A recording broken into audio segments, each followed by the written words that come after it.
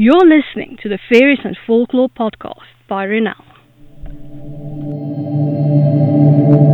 I'm dark fantasy author Renal Janssen van Vieren. With nearly a decade of digging around in dusty folklore books, researching creatures of imagination that ignited my curiosity, I'm here to share the folklore in a nutshell and how I reimagined it for my writing in An Origin of the Fae.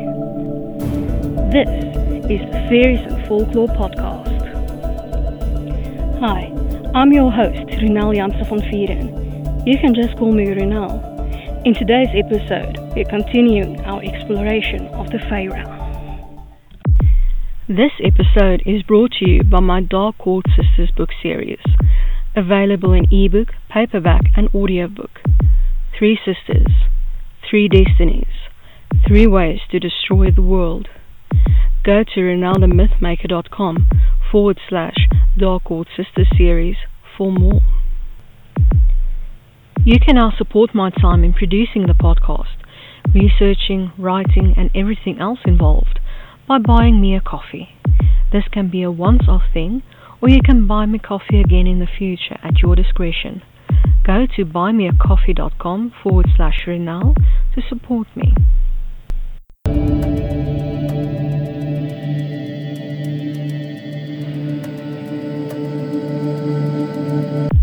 We're continuing our exploration of solitary fae. Today's fairy, leprechauns. Folklore in a nutshell by Renal. Of all the Irish fairies, the leprechaun is the most well-known of them all. This fairy drinks beer, is seen with a 4-leaf clover, wears green clothes and a top hat. Oh, and he has a pot of gold at the end of the rainbow. But that might just be a modern interpretation. Some feel the leprechaun to be the fascinating frontman for Irish folklore, while others feel that he is an appropriated symbol plundered of all character and truth in Ireland and abroad. Maybe the truth lies somewhere in between. Leprechauns are antisocial fae who prefer celebrating the end of the workday by drinking, dancing, and feasting. This is when they like to play practical jokes on humans. The only way to protect yourself against them is to carry an iron horseshoe. Not only does iron repel fairies, leprechauns love horses to distraction, so just the idea of a horse will draw attention away from you. Maybe I'm a leprechaun. I love horses to the point of distraction too. This fairy trickster is also a cobbler. You'll find that leprechauns always wear awesome shoes. Even its name can be traced back to meaning half brogue, meaning he has one shoe, probably meaning you can always see him working on a shoe. His name in an alternate spelling means sprite. Between his occupation and his size, the Tale of the Elves and the Shoemaker by the Brothers Grimm feels like it might actually be about leprechauns. Though it is sometimes believed that there is only one leprechaun, usually guarding a pot of gold at the end of the rainbow, there are in fact several. In the medieval tale of Adventure of Fergus, son of Letty, 3 leprechauns attempt to drag Fergus into the ocean to drown him. A practical joke, of course. He then captures them and they agree to grant him 3 wishes if he were to release them.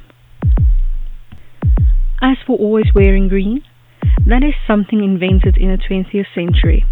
Before that, leprechauns preferred red. W.B. Yeats supports this by saying that solitary fairies wore red as green was reserved for the nobility of their kind. Leprechauns are quick-witted and very smart. They will do anything to evade capture. Humans are always after them for either the wishes or the gold. For the most part, they are seen as old, wrinkled, and short. There is a museum in Dublin about mythical Ireland called the Leprechaun Museum. Add that to my wish list of places to visit. And now for my interpretation of the Fae in An Origin of the Fae, Leprechaun. Leprechauns have luck magic, meaning they can change the luck of someone by just being there. They can change their size and appearance at will. They are obsessed with gold and keep it buried in crocks inside hollow trees. They also live in hollow trees. Leprechauns prefer to live down to expectations, running around drunk in miniature size in green outfits, playing pranks on anyone unfortunate enough to cross their path. In secret, they run the fashion footwear business. Yes, they control what is designed, made and worn by humans and fae alike. That is why they are so rich. Selling shoes is a lucrative business. Red is their favorite color, besides gold. These solitary fae prefer to stay out of court business. They live in the mortal realm wherever they can. They are in the shoe business after all, and living in basements of shoe factories, closets of fashion designers, or storage rooms of shoe shops is a small price to pay to run the footwear world. Though getting out into nature is part of their vacation plans. Leprechauns believe in working hard and taking well-deserved vacations. They love horses, though unlike what folklore suggests, they aren't distracted by them in the least, except when they wear shoes. As a little bonus, let's look at this fairy translated to Afrikaans, Ierse aardmannetjie. I hope that you've enjoyed this episode of the Fairies and Folklore podcast and that you've learned something new about fairy. Remember that you can get a transcript of this episode in the description.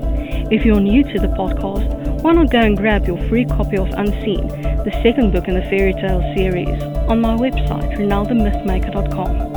Loads of folklore, magic, and danger await. Take care.